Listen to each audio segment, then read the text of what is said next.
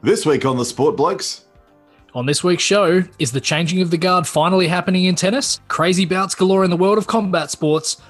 Who are Jack Driver and Zach Rattray? And week 4 of our NBA and AFL season reviews. Let's do it.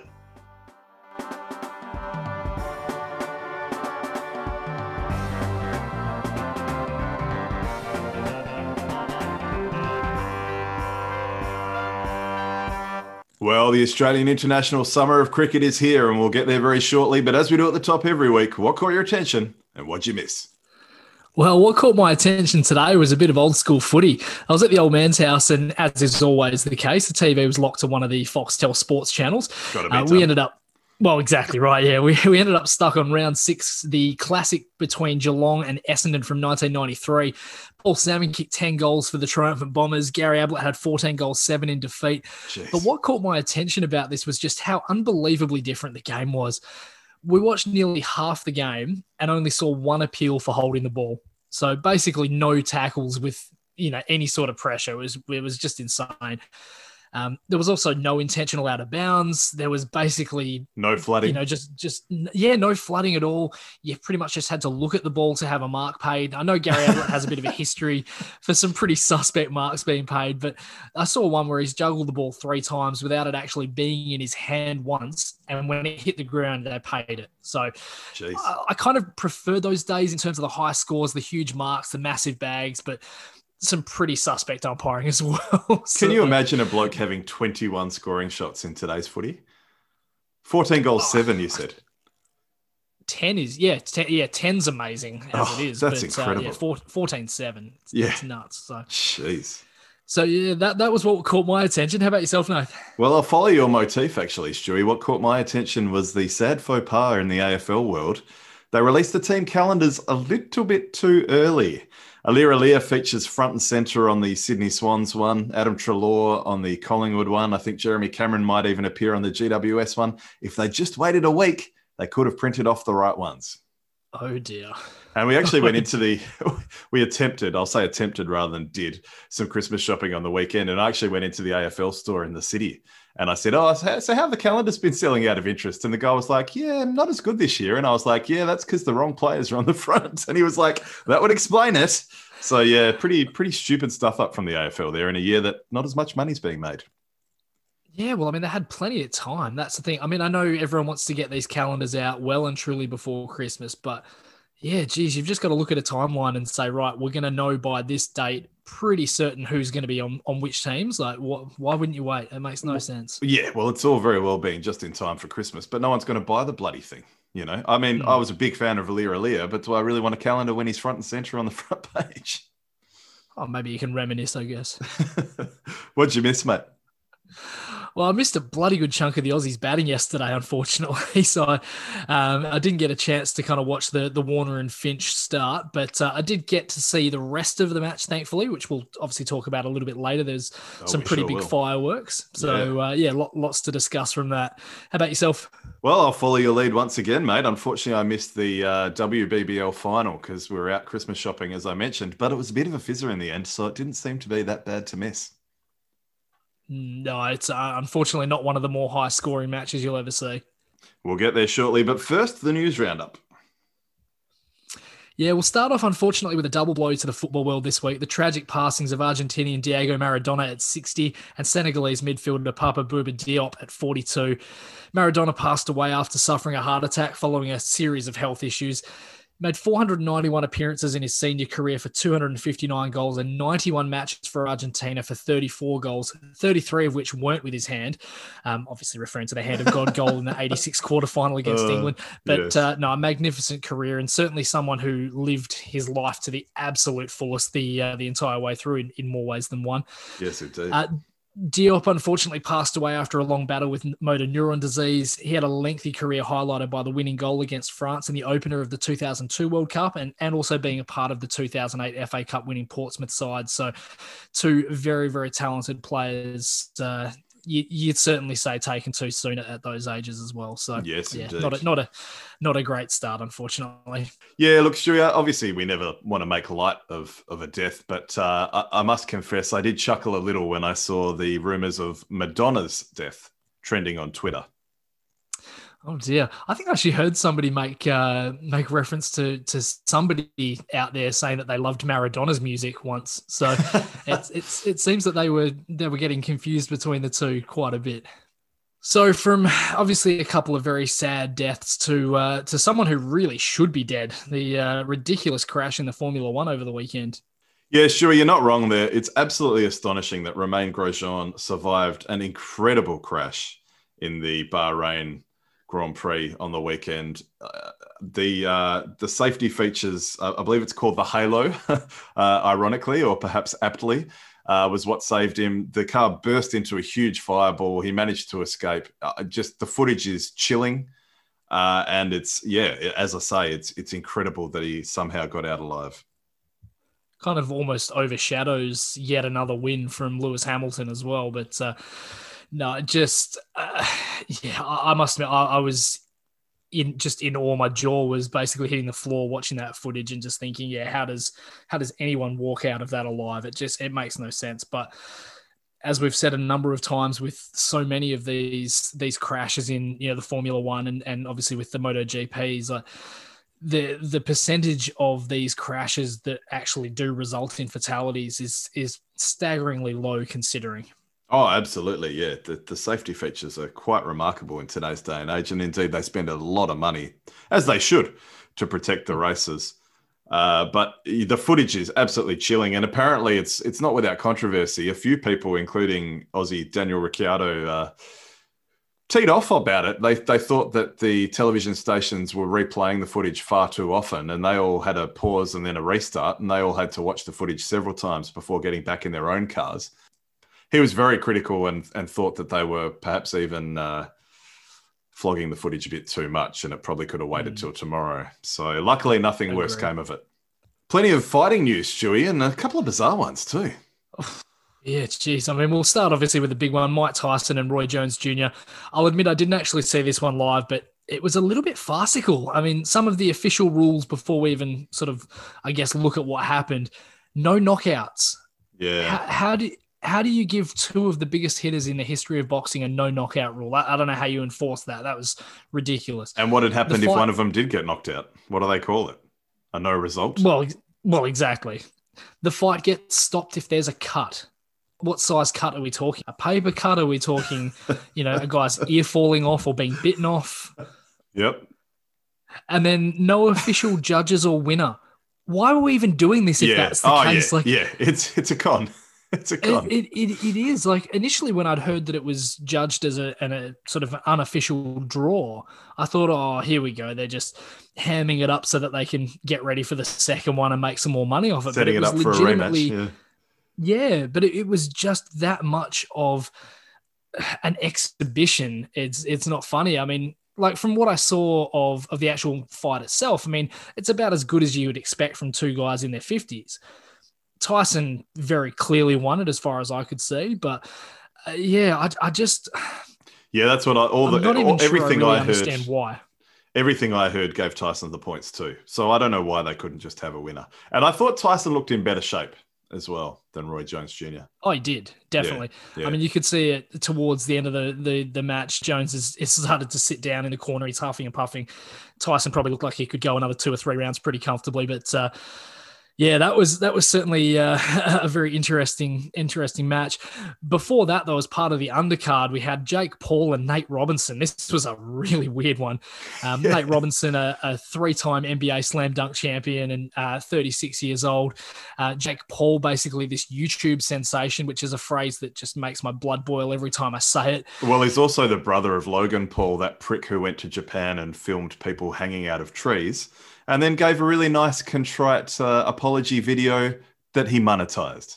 So, I won't tar his brother with the same brush, but if he's anything like Logan, kind of wish Nate Robinson won.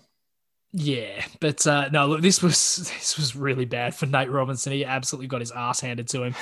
So basically what he's done wrong, he's gone after him multiple times with a left hook or a jab, but had no defense up behind that and basically every time he did that, Paul would just lean in and counter with a cross or a hook or a jab of some sort, and knocked him down 3 times. The third one caught him flush on the jaw and absolutely put him on the canvas. I did like Ayesha Curry's tweet though.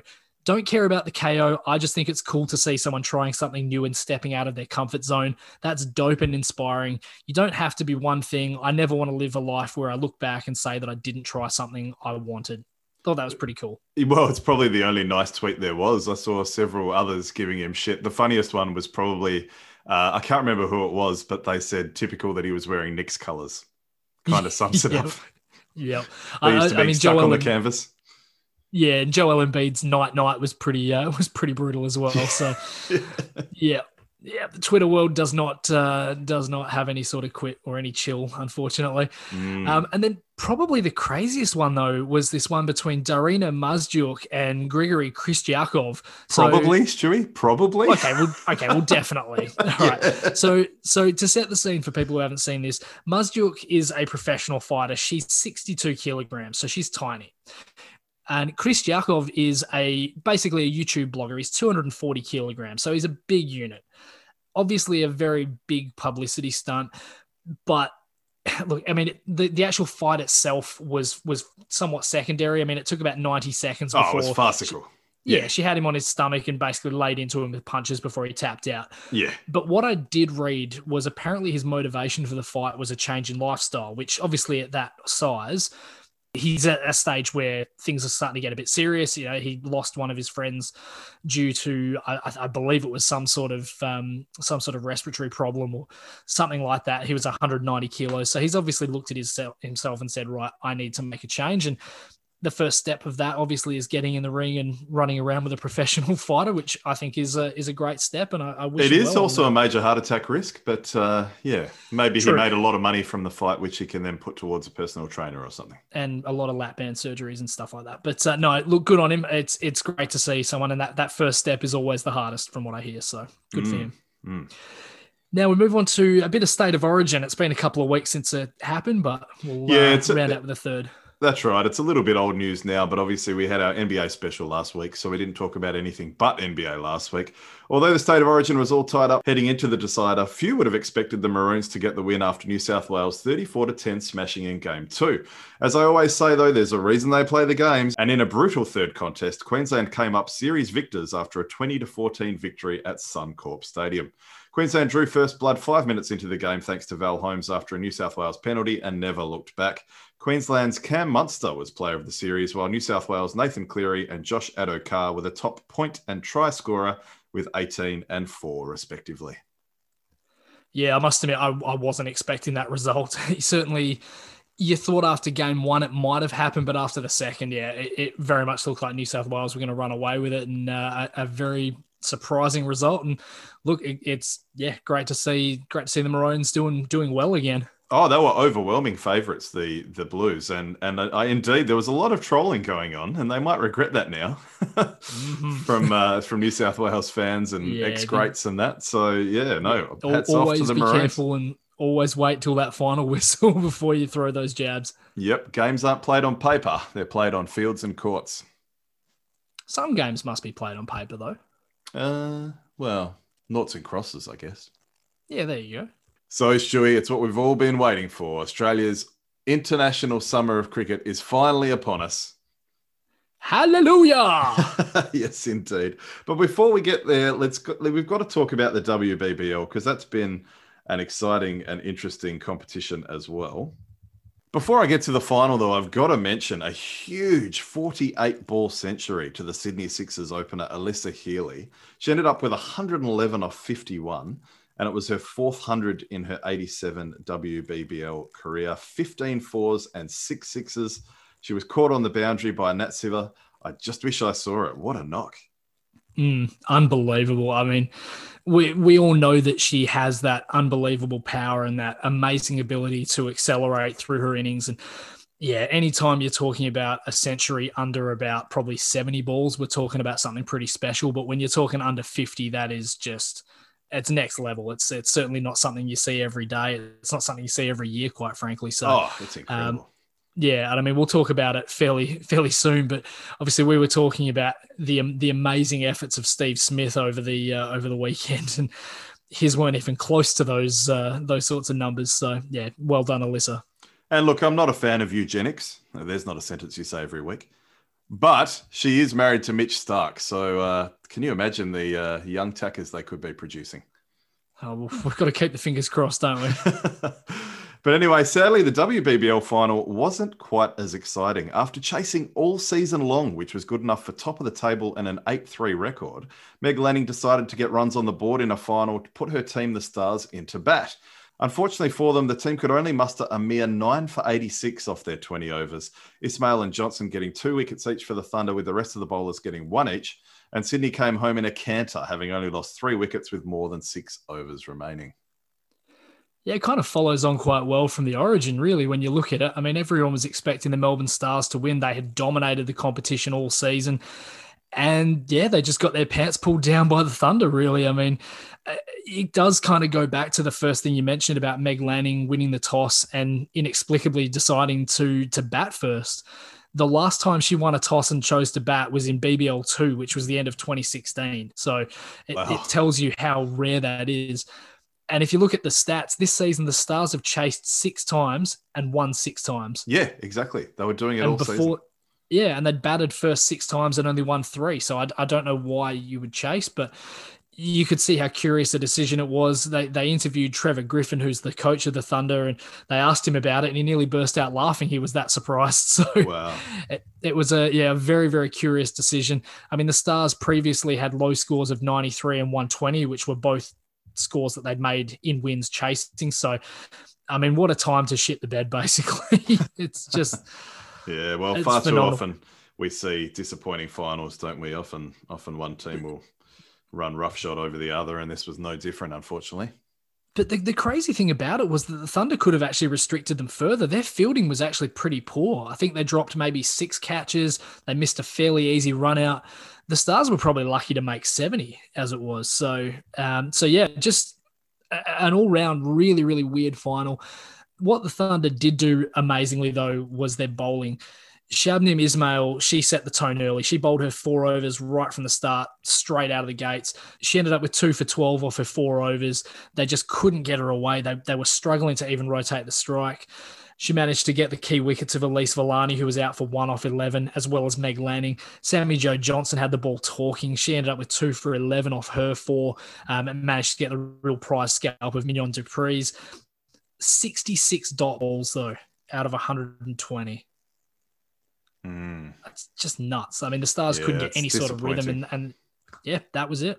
It's a disappointing end to a really great WBBL campaign. There was that Alyssa Healy innings, as I just mentioned. There were several really good catches, some great batting and bowling performances. So the WBBL was really going from strength to strength. Hopefully next year we'll have a better final. Yeah, I think so. And obviously, hopefully by then we should have, the ability to move around a little bit more freely, and there might be a few more games. Yeah, full crowds, games being played in all corners of Australia as well. So, yeah, you're right. It was a little bit of a shame that the final wasn't quite as exciting as the rest of the series, but yeah, definitely an amazing show put on by the girls. So let's get on to the one-dayers, shall we, for the blokes? Yep. Now, there are a lot of parallels, so I'll go through both before we kind of talk about them holistically. Australia won the toss and opted to bat in both matches, scoring 6 for 374 in the first. Finch had 114 off 124. Steve Smith had 105 off 66, getting the 3rd quickest ODI ton for his efforts. And Davey Warner also chimed in with a 69 off 76. For India, Mohammad Shami was the only one who had an economy under 6, the pick of the bowlers, with 3 for 59. Hardik Pandya had a 90 off 76, and Dhawan had a 74 off 86 in India's reply, 8 for 308, which was decent because I believe the highest chased score at the SCG in a one day is about 330-ish. So it was always going to be a mammoth total to chase. And indeed, it happened again in match 2 yesterday. So Smitty again had another ton, 104 off 64, got his ton off the same amount of balls as the first match, 62. Nearly didn't play because he had vertigo, which makes it even more impressive. Davey Warner had an 83 off 77. Marnus Labuschagne had a 70. Glenn Maxwell had a 63. Pretty poor reading for the Indians, really. 4 for 389 off the 50. Three wickets and a run out. In reply, a lot of starts for the Indians. Virat Kohli had an 89. KL Rahul had a 76. Paddy Cummins, the pick of the bowlers, with 3 for 67. Zampa chimed in with a 2 for 62. Yeah, look, utter domination from the Aussies to start their summer of cricket. Admittedly, this isn't an Indian side at full strength. They're missing Rohit and Ishant Sharma, but very impressively constructed wins. And interestingly, as you said, the second was basically a carbon copy of the first. So I think what is amazing about this is just how well Warner and Finch were able to sort of lay down these perfect foundation partnerships, just playing balls on their merit, going after things that were slightly off.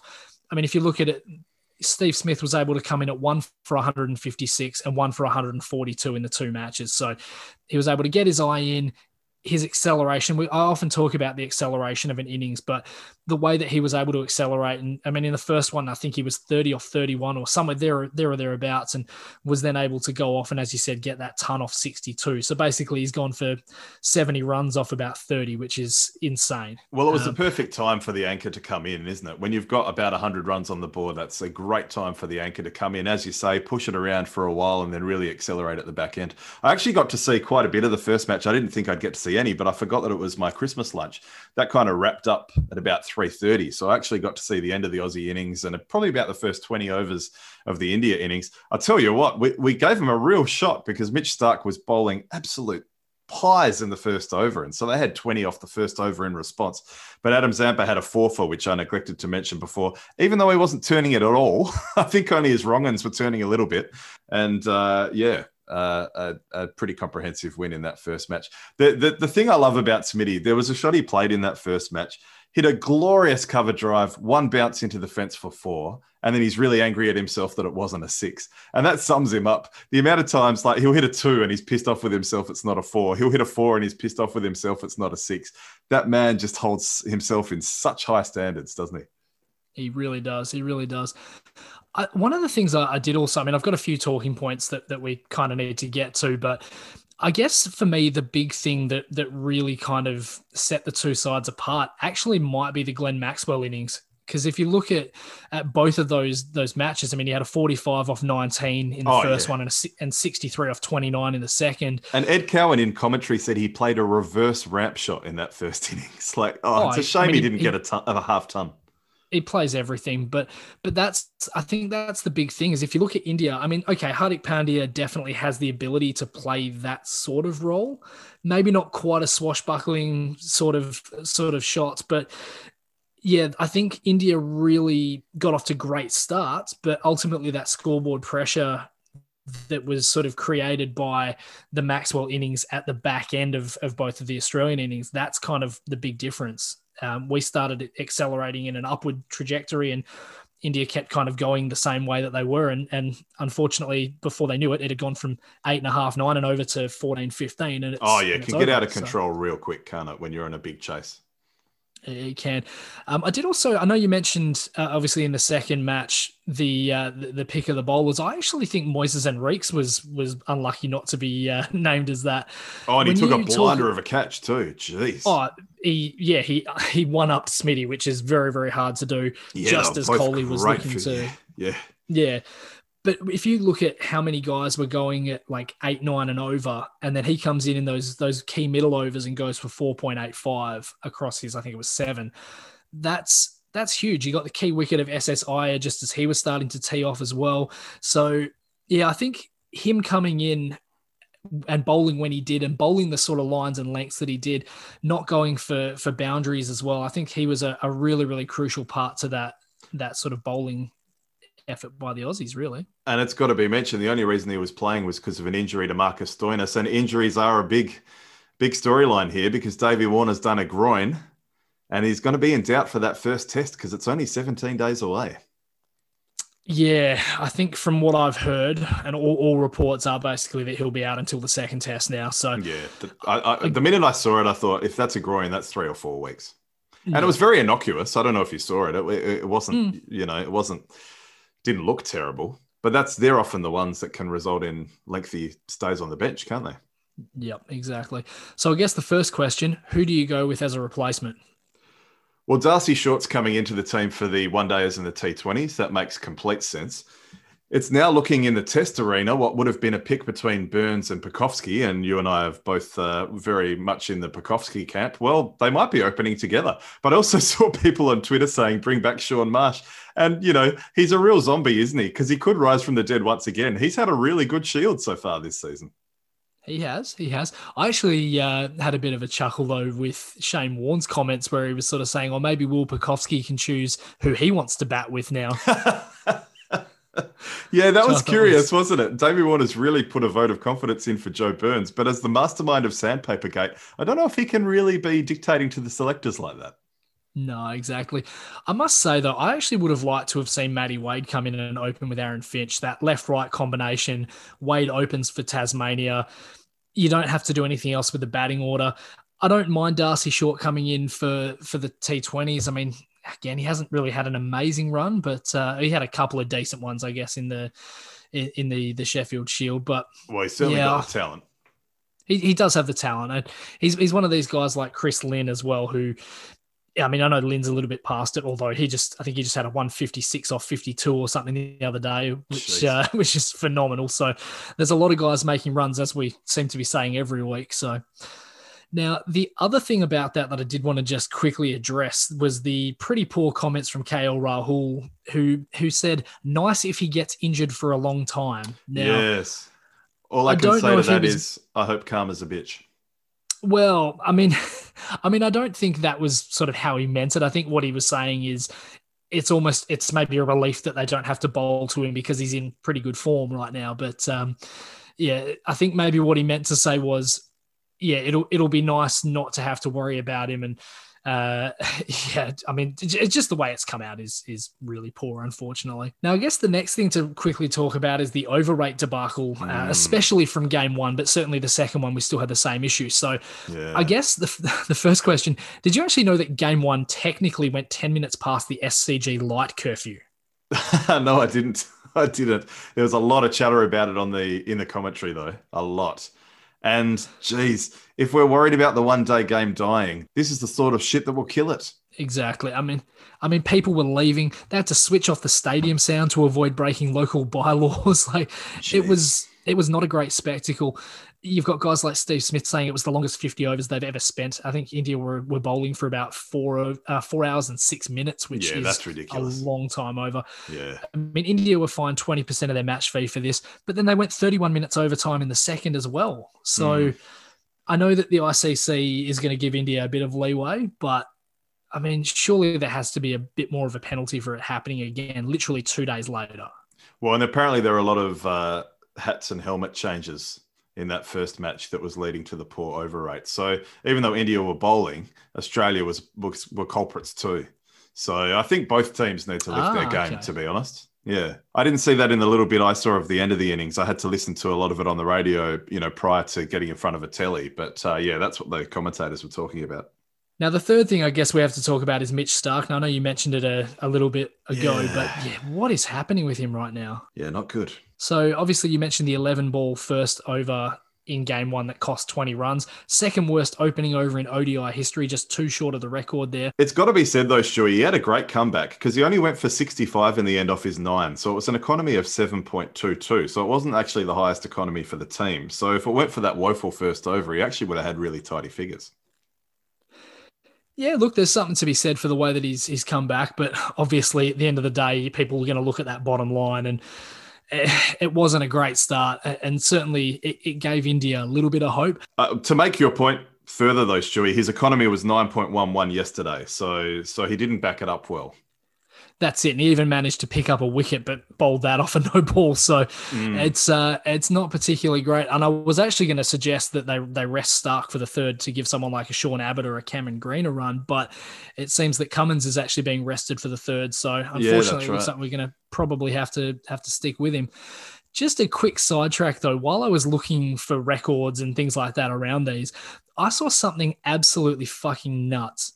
Now, in 2017, there was a match in Bangladesh between Lalmatia Club and Axiom Cricketers. Now, Lalmatia made 88, so not a great score. Axiom chased it down in 0.4 overs. What? 0.4 overs. So No. Sujan Mahmood was bowling. He bowled 3 no balls and 13 wides, all of which went to the boundary. That's match fixing. It's got to be. Yes, it was. It was. Yeah. The 4 legal balls that he bowled were all put away for 4 as well. So only one batsman actually faced a delivery in successfully chasing down 88. He was apparently protesting some poor umpiring in the first dig, but yeah, basically he was just taking the piss and he was suspended for a very, very long period of time for it. But I just thought, like, isn't that crazy being able to chase down 88 off 4 deliveries? Wow. Well, that foreshadows some more taking the piss in This Week in Sport later on the show. So good one there. But bloody hell, jeez. It does, exactly. And one other random thing that I noticed as well, did you see the graphic during the first match that showed the top 5 batsmen for 2020 in terms of runs? I can't say that I did. Well, get this. Finch first, Labuschagne third, Warner fourth, Smith fifth. So you'd think that the person in number 2 would be one of the big names, you know, a Virat Kohli or, I don't know, Ben Stokes or Babar Azam, one of those guys. Interestingly enough, though, the guy at number 2 is a guy named Aqib Ilyas from Oman. Ah. So really great to see some of those lesser-known teams making strides and actually starting to, I guess, legitimize their cricket teams a little bit more. And these are the sorts of teams that a lot of people aren't actually going to want to face as much as they used to because they're going to give them a pretty decent run. Well, we think about how worth mentioning. Yeah, no, absolutely. Well, we think about how far Bangladesh has come, how far Afghanistan's come. So it's great for world cricket. Ireland and Scotland have had some good runs. So. Yeah, great. So, yeah, definitely some really, really cool stuff going on in the world of cricket right now. Yes, indeed.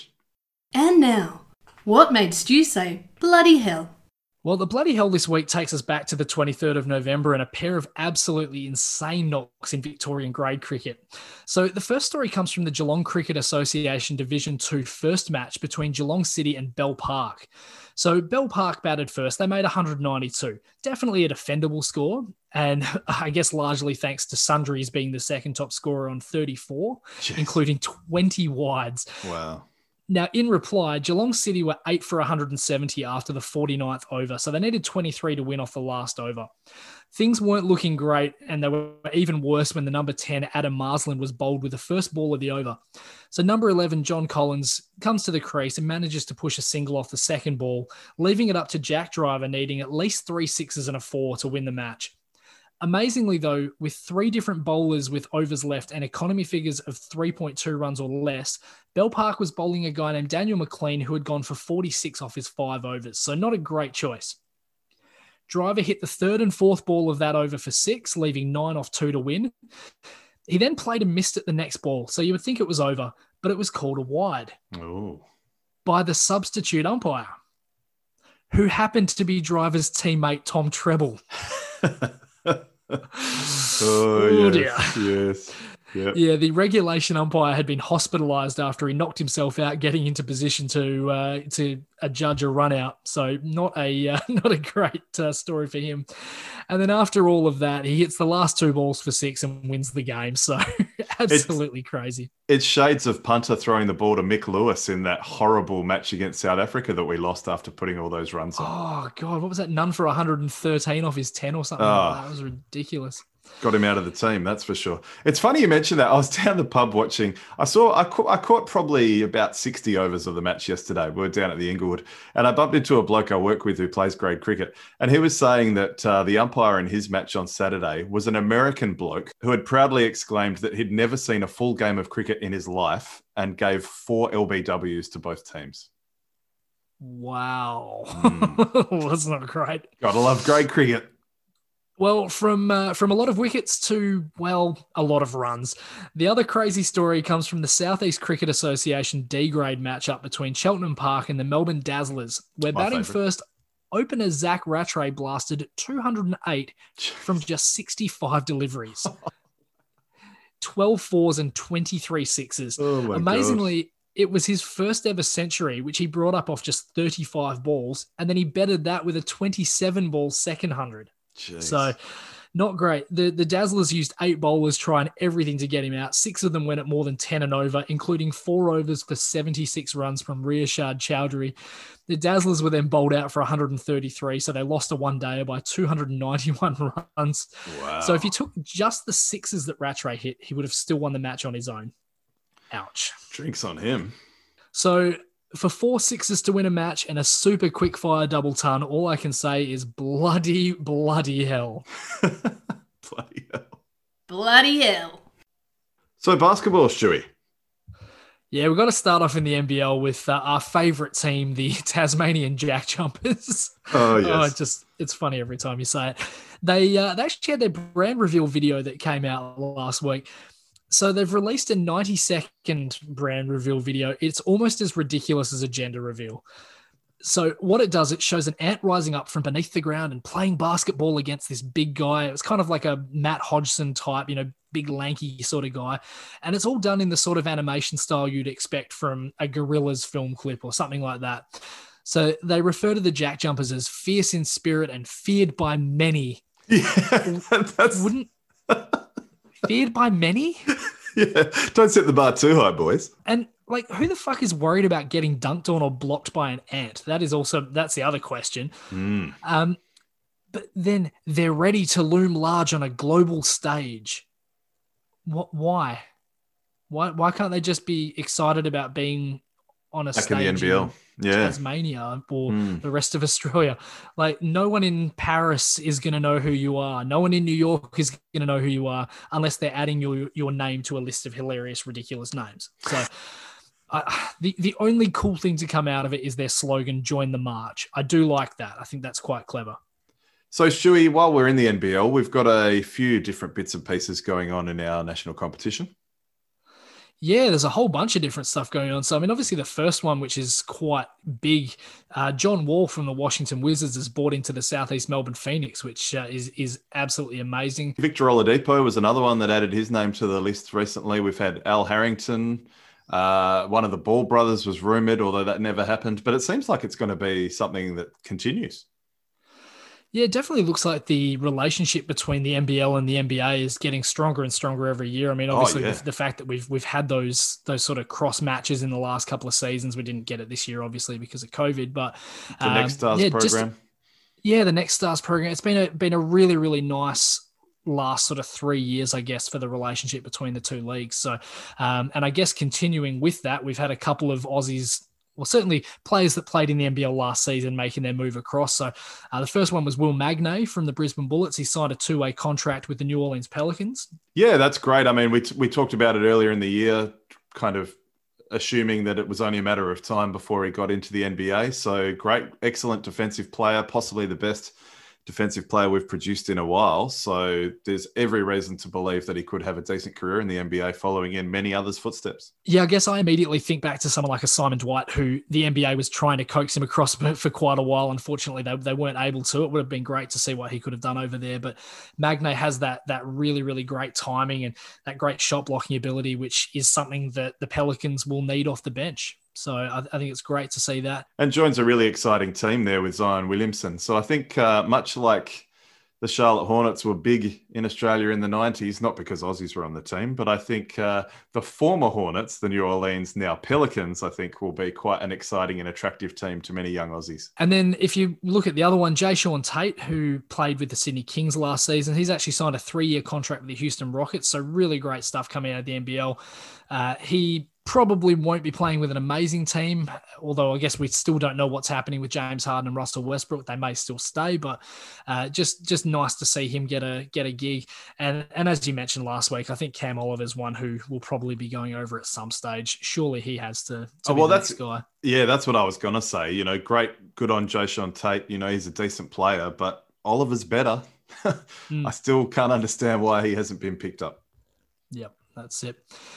And then we'll finish off the NBL with just a quick congratulations to Tim Coenraad of the Hawks, who's retired after 11 years and 310 games in the NBL.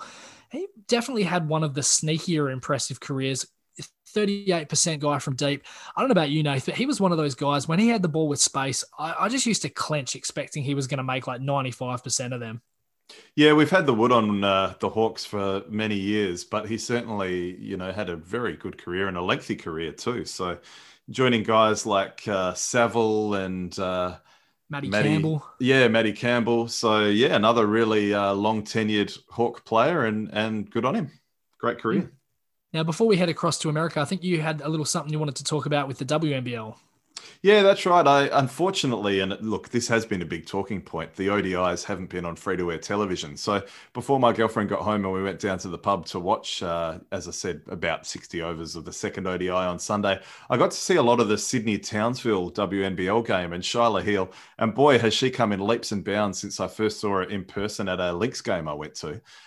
She is looking very good and absolutely no surprise she's on the WNBA radar. Just like her old man, savvy little point guard, likes to take a shot as well. But I think she could have a very, very good career in the WNBA. So that's exciting there too. Great to hear. And Townsville came back from a decent margin too. So hats off to them. Should we get stuck into our review and look forward, Stewie, in the NBA this time with the Atlantic Division? Well, actually, before we get into that, I actually wanted to have a little bit of fun with something. So one of the things that I've noticed on ESPN recently is that they've done a lot of work around showing off some of these new jerseys that have been released by teams. Funnily enough, one of them was a New Jersey jersey, but I guess some of the updated jerseys is probably the best way to put it. And we actually had a bit of a look at that earlier tonight. I thought it'd be a bit of fun to very quickly go through some of the favorites and some of the not so favorites that we saw from them. And I did actually want to start the good column with your San Antonio Spurs. So I'm all about a throwback jersey. I love the Spurs paying homage to that sort of 1995 Vinny Del Negro Spurs team with the blue, pink, and orange stripes. I think this is what the youngins would call straight fire, is the phrase. I'm probably using that wrong, but whatever. Good on you for calling it the Vinny Del Negro Spurs. I like to think of it as the Chuck Person Spurs. Thank you very much. But the Fiesta nice. colours. Or the Moses Malone Spurs. Yeah. Yep. Yeah, but the Fiesta colours are back. And I've got to say, I looked at the pictures as well. They're one of the few good ones. They are. Yes, exactly right. I'll go through a couple of other ones. The Philadelphia 76ers, they've gone with sort of a black background with like a little skyline. One of the things I love about it, though, if for no other reason, you've got to love them hiding TTP in the outline of one of the houses, basically paying tribute to Trust the Process, which I thought was really, really cool. Yeah, that's about the only good thing about the jersey, I've got to say, but in my opinion. The Portland Trailblazers, I love the retro look to this one. They've used Oregon instead of Portland, but it looks as if it belongs to a team from the 60s, maybe called like the Oregon Earthworms or the Oregon Donors. Oregon Donors, yeah, that would work as well. And then honorable mention, the New Jersey Nets 90s throwbacks were absolutely beautiful. And the Dallas Mavericks 80s throwbacks, I was always a big fan of that. Reminds me of guys like Roy Tarpley and Rolando Blackman and Brad Davis, those sorts of guys. So I quite liked those. The Golden State Warriors throwbacks were there too, Stewie. They were pretty good. Yeah, that was pretty cool. That was like a late 90s sort of throwback, I guess, maybe to like the Antoine Jameson, Monte Ellis sort of. Aaron Davis, that team that upset Dallas in the first round that year. The We Believe Warriors. That's right. Yeah, the Don Nelson. Yeah. Now, the bad list is probably going to be a little bit longer, unfortunately. I know you're not a massive fan of a lot of these. No, not at all. I guess the three that I wasn't a huge fan of, the Boston Celtics one, trying to fit the whole team name above the number instead of just the nickname makes them look really cheap. Yep. Kind of like something someone paid $20 for to use in their rec league team. Yep. The Denver Nuggets, I liked the design of it, very similar to last season's design, but the color choice makes no sense. It kind of looks like a Utah Jazz jersey, which I thought was a bit meh. Well, this is a trend, Stewie. Like so many teams using different teams' colors. Like, what the hell are they doing? Yep. The Orlando Magic's another one of those. They've gone with the old school 90s design, but they've colored it in orange, which, okay, it's the state fruit of Florida, but whoop-de-fucking-do. You're a basketball team, not a fresh produce company. And then the other one was the New Orleans Pelicans. It's a really, really simple design. They've used three of these fleur-de-lis, which are the little three-pronged thingies. Kind of look like a flower, I guess. The Saints and then logo. a number with Yeah, yes, exactly. Yeah, that's the New Orleans Saints logo. And then a number with no team name. It kind of looks like an early All-Star jersey, but not one of the good ones. So No, they're terrible. Wasn't great. I was kind of indifferent on the Phoenix Suns. I like the design use of the valley, but I'm indifferent about it because it looks like the New Zealand Breakers jersey. And as a Wildcats fan, we've got a healthy rivalry with them, so I automatically shouldn't like it. Yeah, look, Stewie, I don't think they've gone far enough. I think they should be more confusing. I think more teams should use other teams' colours. I know they've got a lot of money to make, so why not have a different uniform each night? Perhaps New York could have Phoenix's colours one night and then the Lakers the next. Why have any continuity with jerseys at all? Let's blow it up. They should borrow each other's names as well. Like yeah, Utah Jazz, they can play as the Sheboygan Redskins one night. The Zollner Pistons. The Zollner Pistons. So I guess the summation is you're not a fan of much of that. No, it's a cynical way to make money. And look, I appreciate that they lost a lot of money, so they do need to recoup a lot of money. And I know you're a Jersey fan too, so I shouldn't, I should tread lightly. I know you like collecting jerseys, but I think it's a bit of a cynical. Hideous. Yeah. So I guess we'll move on to the Atlantic Division review. Now, the good thing about this is we don't actually have to talk about it as much as usual because we kind of discussed a lot of these teams last week. So I guess you can take it away with the Toronto/Tampa Bay Raptors. Yes, well, they finished top of the division. They weren't the most successful team in the division, but they did have the best record, 53-19. Again, excellent record after Kawhi lost. They lost to the Boston Celtics 4-3 in the conference semis. Their longest winning streak was 15 between the 16th of January and the 11th of Feb. I think that might have been best for the league, actually. The longest losing streak was 3 games twice. They went 7-1 in the bubble prior to the playoffs, so they would have been quite optimistic. But alas, it didn't go well for them. And the offseason hasn't gone much better because they've lost both Marc Gasol and Serge Ibaka. So there go the big man stocks. Yeah, I guess, season in review, definitely, as we said, they were the real surprise packets. Finishing 2 games better off through 72 games without Kawhi Leonard, that says a lot about the team. And it says a lot about Nick Nurse as a coach. I think he is an absolute genius as a coach. I think a lot of this comes down to, I guess, how lethal they were from deep. 5th best team in the league in terms of percentage from three-point line. 3rd most makes per game as well, behind only Houston and Dallas. Look, they ran the Celtics close in Game 7. They were down 2 with 34 seconds left.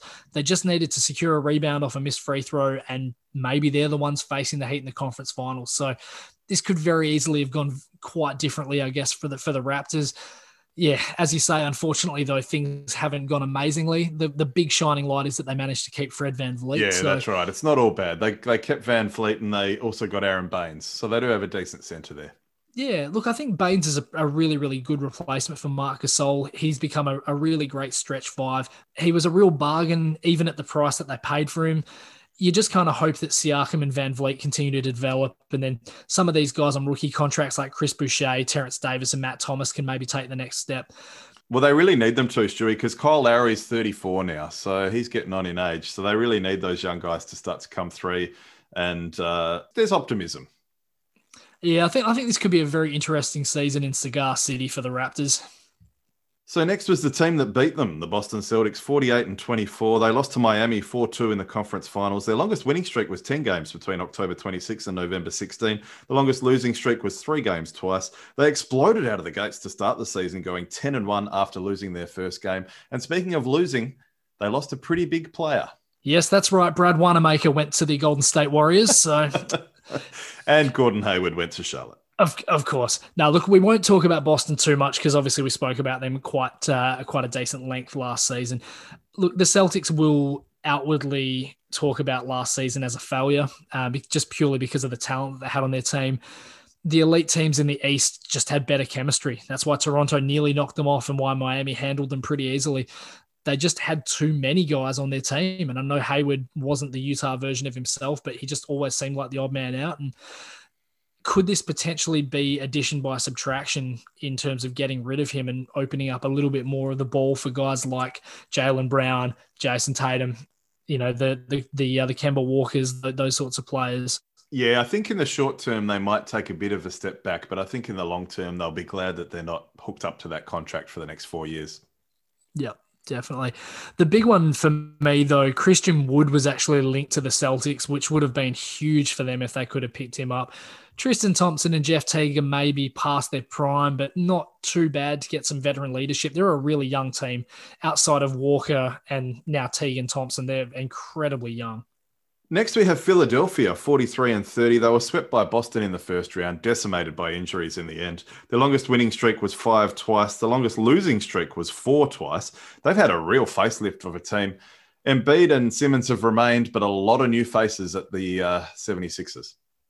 Yeah, I mean, sometimes the numbers don't really tell the full story. I mean, if you look at this season, 43-30, it looks okay. It was an absolutely hideous season for them, to the point where there was everyone calling to blow it up and fire Brett Brown, which they've done, and sort of move on from what they had. But if you look at the season, Ben Simmons missed 16 games, as well as their first round sweep to Boston. And struggled with back injuries. Exactly. Josh Richardson missed 18. Joel Embiid missed 22. They couldn't shoot to save themselves. So basically, you have all these injuries and they lost all of their good shooters from the previous season. And Brett Brown was really a scapegoat for the front office. They did not surround Simmons and Embiid with three-point shooters. No, exactly. The Al Horford experiment kind of blew up in their face. I mean, his numbers weren't horrendous, but he just could never get into the flow of the offense and probably should have played less. There's not really a shining light on this team except maybe Alec Burks, but there's just I've got nothing for that. But then you look at the offseason and what they've done, and it's very few teams have had a better offseason. We've kind of already spoken about, obviously, them picking up guys like Danny Green and Terrence Ferguson. Dwight Howard, Seth Curry. Dwight Howard, Seth Curry, Ryan Broekhoff, another Australian as well. So, I don't want to get too hyped by the Sixers because I've been burned by them before, but they look to have put together a much better roster than they had last season. Daryl Morey's nailed it, basically. Oh, yeah, they'll be much improved, I think. They'll be a genuine Eastern Conference Finals threat next season. Yep, until they all get injured again and go 30-42 or something. Next, we have the Brooklyn Nets. Now, again, this is the second division in a row where we had 4 teams out of the 5 competing in the playoffs. They went 35-37. They were swept by Toronto in the first round. And really, that wasn't a great surprise with both Irving and Durant out. Their longest winning streak was 4 between the 21st and 26th of November. Their longest losing streak was 7 between December 27 and January 8. They should be much improved next season. Yeah, geez, if you thought the Sixers were ravaged by injuries. So check this out. Kevin Durant played as many games as an actual snake did. Kyrie Irving missed 52. Karis LeVert missed 27. DeAndre Jordan missed 16. Wilson Chandler missed 37. Iman Shumpert missed 59. Even Jamal Crawford played only 6 minutes before he got hurt. They had so many guys out for injury. Well, you mentioned snake. They were snake bit, weren't they? They absolutely were. They had all of their best players missing. I think making the playoffs was a massive overachievement, all things considered, as you mentioned. I mean, albeit with a losing record. Yeah, but only just. Yeah. Only just. Look, Spencer Dinwiddie was a massive shining light for them, 20-point per game player, always happy to take the big shot. He just held the fort down while Irving was sidelined. And I think he and LeVert are almost perfect complementary guys to Durant and Kyrie, which is, I think, why they need to try and avoid this James Harden trade as much as they possibly can. And Dinwiddie's 27 now, so he's really coming into the prime of his career. I'm quite a fan as well. James Harden has said that he would like to go to Brooklyn. The Houston Rockets are under no obligation to send him there. He's still got 2 years left on his contract. And indeed, this is one of my favorite quotes from 2020. The Houston Rockets have come out and said they are willing to get uncomfortable with James Harden. Don't know what to make of that. An uncomfortable Harden, that's the sort of thing you used to get at the high school swimming carnival. Yeah. All the time in high school. No, look, it's good to see a team finally pushing back against this. The players have had far too much of the power in these things. And I want to go here, so you're going to make it happen. Otherwise, I'm just going to sit out. Well, okay, that's fine. Sit out. Hey, if I'm Houston, I'm like, don't let the door hit your ass on the way out, mate. Yeah, well, that's it. I mean, he's the one that's going to be missing out on some of his prime if he wants to be a baby and sit out. I mean, if he wants to do what Kawhi Leonard did, let him. But I honestly think the Brooklyn Nets need to have a season where Durant, who's still one of the top 3 players in the league, certainly on the offensive end anyway, gets to play with Kyrie Irving and this supporting cast. And I think they need to stand pat. If they stay with the team that they've got, there's no reason why they can't be one of the top seeds in the East. Maybe not 1 or 2, but you'd think that they'd be pushing for a top 4 seed. And then lastly, for the Atlantic Division, the only team that didn't make the playoffs. Geez, that's a bit of a stretch calling them a team.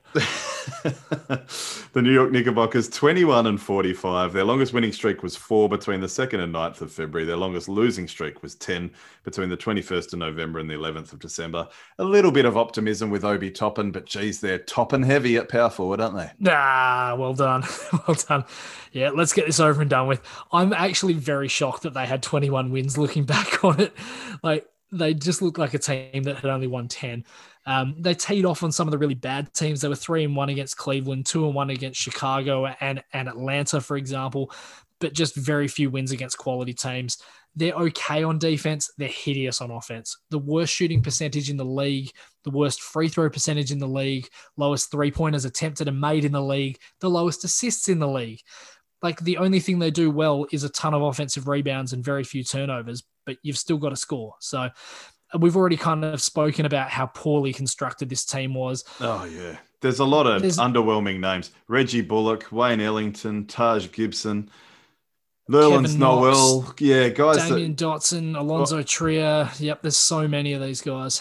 Yeah, I mean, and Austin Rivers, although they got him at good money, a lot of these guys were, they'd maybe make you somewhat interested about 6 years ago, but geez. The only name on that list I really like is RJ Barrett. So I think it could be lean times ahead for the Knicks for at least a few more years to come.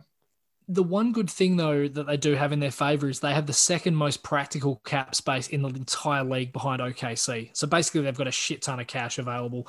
They don't have the draft picks, though. Well, no, but that's true. But what could potentially happen is in a year or two, they've got a heap of money to throw at all of these free agents, so that 2 of them can pretend like they want to come to New York and go somewhere else, kind of like what happens every offseason. Yeah. So now look, all eyes on Giannis in Milwaukee to see whether he signs that Supermax extension. We'll know that very soon. Well, he better not go to New York. That would be such a waste. Well, I'd rather him go to New York than go to the Lakers or one of those other teams. True. But no, look, honestly, if ever there was a franchise to call a dumpster fire, it is the New York Knicks. Indeed. Quick little tennis update, Shuey. Yeah, so the Nitt Final happened, last week before we recorded, but unfortunately, because it was a basketball-only episode, we couldn't get to it. So Russia's Daniil Medvedev beat Dominic Thiem 4-6, 7-6, 6-4 in a really, really entertaining final. Thiem actually won the first set off a really nasty net cord and sort of drew a wry smile out of Medvedev as he walked back to the chair. But look, ultimately, it was Medvedev's movement around the court, his ability to sneak into the net quickly and finish points. That's kind of what saw him over the line. Incredibly, Medvedev became the first player ever to win the tournament, beating the 1, 2, and 3 seeds. And with the tournament now moving from London, the first and last time the event was held in London, it was won by a Russian, Nikolai Davydenko, winning it in 2009. So that was pretty cool. Yeah, seed stat was great, wasn't it? I did see that as well on Twitter. Fantastic. Yeah, it's a huge effort. It's an absolutely amazing effort. The whole thing was kind of soured a little bit, though, the speeches being cut off, in particular Medvedev's, which I think he only went for about 1 minute and 5 seconds, and the female host started talking over him, and then she did it twice. So, I read this really, really great tweet about it. There's no more tennis this year. Why are they rushing? Yeah, all too often we see celebrations and post-match ceremonies cut short, don't we? Or they skip to ad breaks and stuff like that. Got to make their money somehow. It's almost like, when you're watching the Oscars and they play them off because they've been rambling on too much because they're drunk. But it was definitely not the case with Medvedev. And he was very, very good at saying to the lady, no, I'm not finished. One more thing that I want to say. And I say good on him for pushing back. You don't win every match, do you? So he deserved his time in the spotlight. No, I couldn't agree more. Now, if we go back just quickly to the semi-finals, so Thiem beat Novak Djokovic and Medvedev beat Rafa Nadal. So Federer's on his last legs in the sport. Have we seen a changing of the guards of sorts finally with this tournament? I mean, obviously it doesn't discount Djokovic or Nadal from winning more Grand Slams. And I kind of wonder if these guys might struggle to beat Rafa and Novak in maybe the 5-setters in the Grand Slams. But it's less and less surprising every time you see a Medvedev or a Thiem or a Zverev or Tsitsipas knocking them off. So it kind of feels like this might be the changing of the guard finally. Well, you've been alluding to it for weeks, Stewie, so we'll know in the coming months whether or not you're right. But will the Australian Open happen in the coming months? That is the question. Well, geez, that's anyone's guess, isn't it? It really is. I mean, it's seeming like it won't happen at the normal time because they won't be allowed to practice when they're in their 14-day quarantine period. And they need to be able to practice. Oh, absolutely. You can't expect guys to come in and sort of be swinging fresh. I mean, they need that time. So, yeah, look, I really hope it does go ahead. It's obviously, one of the majors. It's one of the Grand Slams. Sorry, it's a huge tournament. So massive, obviously, for the Victorian government and for the state of Victoria and the people working around it and all the hospitality and all of the different parts of life. It's so important to have these big tournaments going on. If they want to keep hospitality open, though, they might want to delay it because there's a lot of players. I heard there was something like when you include the support staff, we're talking like 500 people coming into the country from really big COVID-19 hotspots. So I actually think the wise thing is to delay. There's been rumours it could be as late as April. If things do calm down a little bit, then that's great. But as we know, there's 200,000 cases a day in the States. So it's very much up in the air, much like a lob. But then I guess the counterpoint is if you are moving it to April, then you've got things like the French Open happening literally a month later and then Wimbledon in sort of that June, July period. So it could be very tough to get all of these tournaments played if it is heavily delayed. So, anyone's guess as to whether this will actually happen. Yes. And now, this week in sport history. November 30th, 1928, Aussie cricket legend Don Bradman makes an inauspicious Test debut, scoring 18-1 against England in the first Test in Brisbane. He was dropped to 12th man for the second Test. He kind of did better after that, though. Yeah, he had an okay career. Reasonable. Yeah, decent. Bad. On November 30th, 1983, trailing hopelessly, Denver Nuggets coach Doug Moe advises his team to let the Portland Trail Blazers break their scoring record in a 156-116 loss. 5 Blazers scored 20 or more, and guard Jim Paxson had 19. Portland shot 65% from the field without a single three-point attempt. They led 82-51 at the half, although there was an uncalled backcourt violation at the opening tip, so that might have changed everything. Who knows? Right under the umpire's nose too. Yeah, exactly. But in the closing moments, and you and I watched the footage of this, Denver were literally walking out of the way, kind of like what you see in the All-Star rookie games when it sort of becomes a dunk comp at the end, and just giving guys like Clyde Drexler a wide open lane to just go in and do whatever he wanted. Yeah. It really was. This is what I alluded to when you mentioned the match fixing in the cricket, Stewie. Yes, it's very much a form of it. Although Doug Moe was fined $5,000 and suspended for 2 games as a result, so he didn't get off scot-free. If I'm the team owner, I would have fired him. He was a very respected coach in the 80s, though, Doug Moe. So yeah, I know, but like that footage is disgraceful. It's on YouTube, particularly that Clyde Drexler one at the end. And he should have dunked it, by the way. The red carpet was out for him. Come on, Clyde. We expect more. You're in your rookie season. But disgraceful. It was. December 1st, 1996, Wayne Gretzky becomes the first and only player in NHL history to reach the 3,000-point plateau, including playoffs, when he recorded an assist in the New York Rangers' 6-2 win over the Montreal Canadiens at Madison Square Garden. To put it in perspective, Gretzky is over 1,000 points ahead of Mark Messier in second place and the only player in league history with more than 1,000 goals. What's more, he has 2,223 assists and is the only player with more than 1,400. Yeah, it's interesting this when you look at it. Most sports have kind of a bit of a, that whole GOAT debate. Obviously we talk about the whole Jordan versus LeBron in the NBA and so on and so forth. There really is no debate at all in hockey. I mean, it's Gretzky and then it's an absolute mile back to second place. So yes, indeed. Absolutely the best. December 1st, 1997, Golden State Warriors guard Latrell Sprewell assaults head coach PJ Carlesimo, choking him and threatening to kill him after Carlesimo told Sprewell in a training session that he wasn't passing the ball hard enough. After going to the locker room to shower and change, Sprewell came back and punched Carlesimo in the face. Sprewell was initially suspended for 10 games before the league suspended him for a year. Now, the Warriors tried unsuccessfully to void his contract, but eventually had to settle for trading him to the Knicks for 38-year-old Terry Cummings, 34-year-old John Starks, and Chris Mills, starting an 8-year run of missing the playoffs, including a 19-63 record in the 99-2000 season, followed by a 17-65 record the following year. Oh, God, Stewie, there's so much to unpack here. We could almost do a whole episode on this. Sprewell then went to the Knicks, who made the NBA Finals the following year. PJ Carlissimo is one of my favorite ESPN analysts, actually. He's absolutely fantastic. Him and Bill Polian are my two favorite ESPN analysts. And what some people forget is he was the coach of the Seton Hall Pirates that recruited Andrew Gaze that went to the national championship game where they lost to Michigan. Michigan, yeah, that Glenn Rice, Rumil Robinson, Terry Mills team. Very good side. And the other funny thing about this is we used to have silent reading after lunchtime at high school, and I had a copy of a one-on-one, and I just pull out the exact same copy of the one-on-one every single post-lunchtime break in silent reading, pretending to read. And funnily enough, it's the one-on-one edition that detailed this story. What a bizarre incident. Oh, there you go. Yeah, crazy incident. And he got a bigger suspension than Ron Artest did for malice in the palace. Yeah, he did too. That's very, very true. Very true.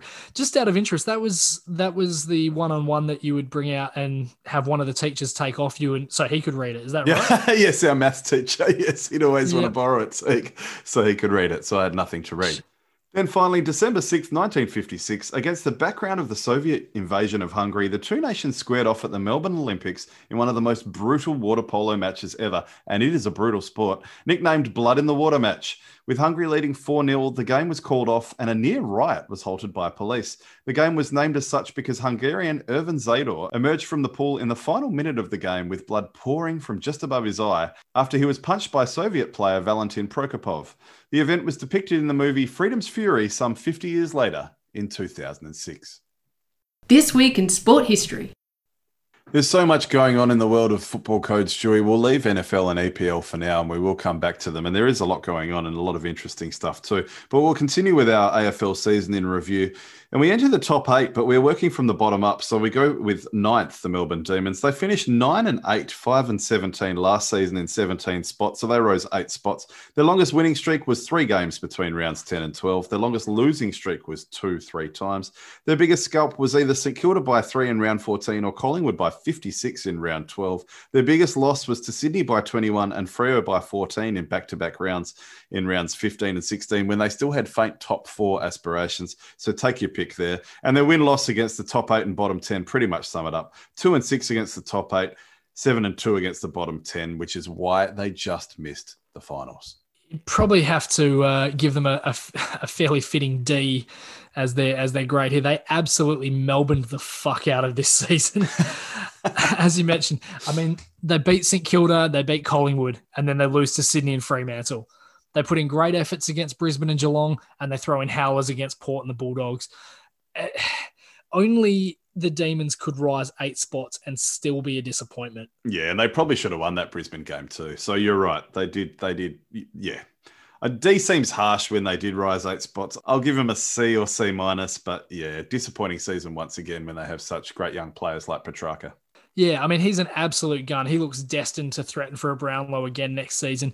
Max Gorn was excellent. Clayton Oliver was as well. Ed Langdon, who I still remember best for having a hole-in-one on a par 4 while he was playing for the Dockers over here. Just like so many Demons, though, he was really good. He just didn't always have that polish needed to take over a game. You just hope for Simon Goodwin's sake that they can find some consistency next season. Like Sam Wiedemann looks like a pretty nice target up forward, very lively. But yeah, I mean, for a team that was hideous for their scores per inside 50, they just need to find a target. Oscar McDonald was absolutely terrible, unfortunately. So they were just so up and down. And unfortunately, yeah, I mean, I originally had them as a C minus, but I changed it on the fly to a D because I looked at some of those results that we've got in front of us, and they're just not great reading, unfortunately. Harley Bennell, they took a punt on. He, again, unfortunately, his career is well and truly done now. That punt went over the sideline on the full. Yeah, pretty much. Into the top 8 now, Collingwood finished in 8th spot with 9-7-1. They were 15-7 last season in 4th place. Their longest winning streak was 2 wins and a draw in the first 3 rounds of the season. The longest losing streak was 2 twice. Their biggest scalp was Geelong by 22 in round 7, who were, of course, the grand finalists. The biggest loss was to Melbourne, as we alluded to earlier, 56 in round 12. They were 3-3-1 against the top 8. They were 6-4 against the bottom 10. The random observation is they lost to both WA teams back-to-back weeks in rounds 8 and 9, but they, of course, dare I say, Stewie, had revenge on the Eagles in that first week of the finals. Well, they got revenge on me straight away because my pointer finger on my right hand is still stuffed from that game because I remember doing a big wind-up windmill and absolutely smashing my hand off the side of a solid wooden chair, and it hasn't been right ever since. So there you go. But the Pies are another one that really difficult to grade. I mean, in terms of if you take into account all the stuff that's happened off the field since the season's finished as well, I mean, you could argue it was not far above an F, but their off season was an F, that's for sure. Oh, well and truly. I mean, I gave them a C-, and that was probably only because of their final win over here against West Coast. Just so many distractions this season, from that steel side bottom drunkenness to Nathan Buckley and Brenton Sanderson's COVID Cup tennis match, and just, the way they handled Adam Treloar and so many other players' situations after the season was over. Eddie Maguire being a hypocrite in the media as well. Yep, exactly. So many things off the park. On the park, like the Demons, they were just far too inconsistent. They pants the Bulldogs and St Kilda, and then they sandwiched that with a draw to Richmond in the opening 3 rounds. But not long after that, they lose to Essendon. They handle Geelong, then they get flogged by West Coast and beaten by Fremantle, and they get run pretty close by Sydney. Like, it's no secret that the Pies had a hideous injury list, highlighted by that really sickening knee injury to Jeremy Howe. And that's true, and that's why I give them a B-, especially with that finals win too. But I'll tell you what, they've finally seen what it's like to be away from home, and I dare say they will be praying for the MCG next season. So. They sure will. And don't order any of those calendars if you were an Adam Treloar fan. Yeah, this is true. I mean, look, they did have some pretty big wins personnel-wise. I mean, Braden Maynard, Darcy Moore, Jack Crisp, and Taylor Adams all went to the next step. So you kind of feel like, unfortunately, because they had such a piss-poor off-season, their window might be closed, but, some of those guys might just pry it back open. You just never know with Collingwood on the day. Darcy Moore's an excellent player. He's one of the best backs in the entire league. I'm a big fan of his. I think they'll still go all right next season. They just rely far too much on their defence, though, and that's a worry. But yeah, I think they'll be hovering around that 8th spot once again next year.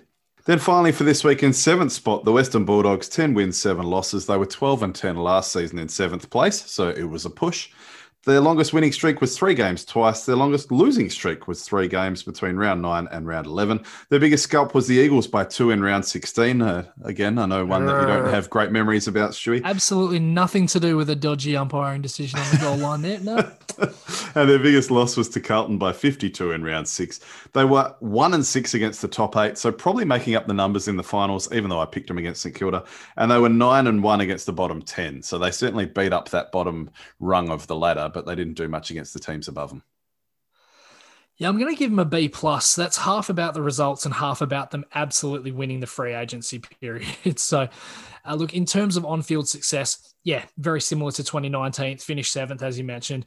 They lost in an elimination final both times, although unlike the GWS game last year, they actually probably expected to beat St Kilda this year. So they're probably, underachieved in that regard. They did have some key wins, though. Aaron Norton, I thought, was brilliant. The progression of Caleb Daniel to an All-Australian. Young guns like Bailey Smith, Latham Vandermeer, Josh Dunkley, Patrick Lipinski. But unfortunately, the flip side was guys like Josh Bruce and Bailey Dale just didn't really go to the plan that they were expecting. And then the second half fade out from Tim English was pretty disappointing. So yeah, after we sung his praises a lot early in the season. Yeah, he kind of did a Tom Papley and kind of went from that All-Australian position probably to dropping out very, very quickly. And it's got to be said, there could be some chemistry issues on the horizon because Josh Dunkley wanted to be traded, but they ended up keeping him. And the reason he wanted to be traded is because he wanted more time in the midfield. And they got another midfielder, indeed a very good midfielder, in Adam Treloar. So could be interesting next season. Look, at the end of the day, though, if you have the opportunity to pick up Adam Treloar for some draft picks, I mean, they did the same with Stephen Martin and Mitch Hannon. You've kind of got to get those guys. I mean, especially when you're not even paying his full salary. Exactly. So, I mean, it shores up some of the key parts of the field for the Dogs. You combine that with what they already have. Anything less than the top 4 position will be a failure for them next season. Yeah, I think that's fair. I'll give them a B-. Cool. We'll continue working our way up from St Kilda in 6th place next week. But, gee, the time goes quick, Stewie. We're at the end once again. What are you amped for? I mean, I guess it's got to be the one-dayer in T20 cricket, in particular the one-dayer between the Candy Tuskers and Jaffna Stallions in the Lanka Premier League, and the T20 between Fortune Barishal and Ghazi Group Chattergram in the Bunga Bundu T20 Cup. Jesus Christ. How about yourself, Nath? Well, I'm also amped for some one-dayers and some T20s. Not nearly as important, but I will keep a bit of an eye on the Australia versus India. I guess so. We have to. Until next time, I'm Nath. And I'm Stu. We are the Sport Blokes.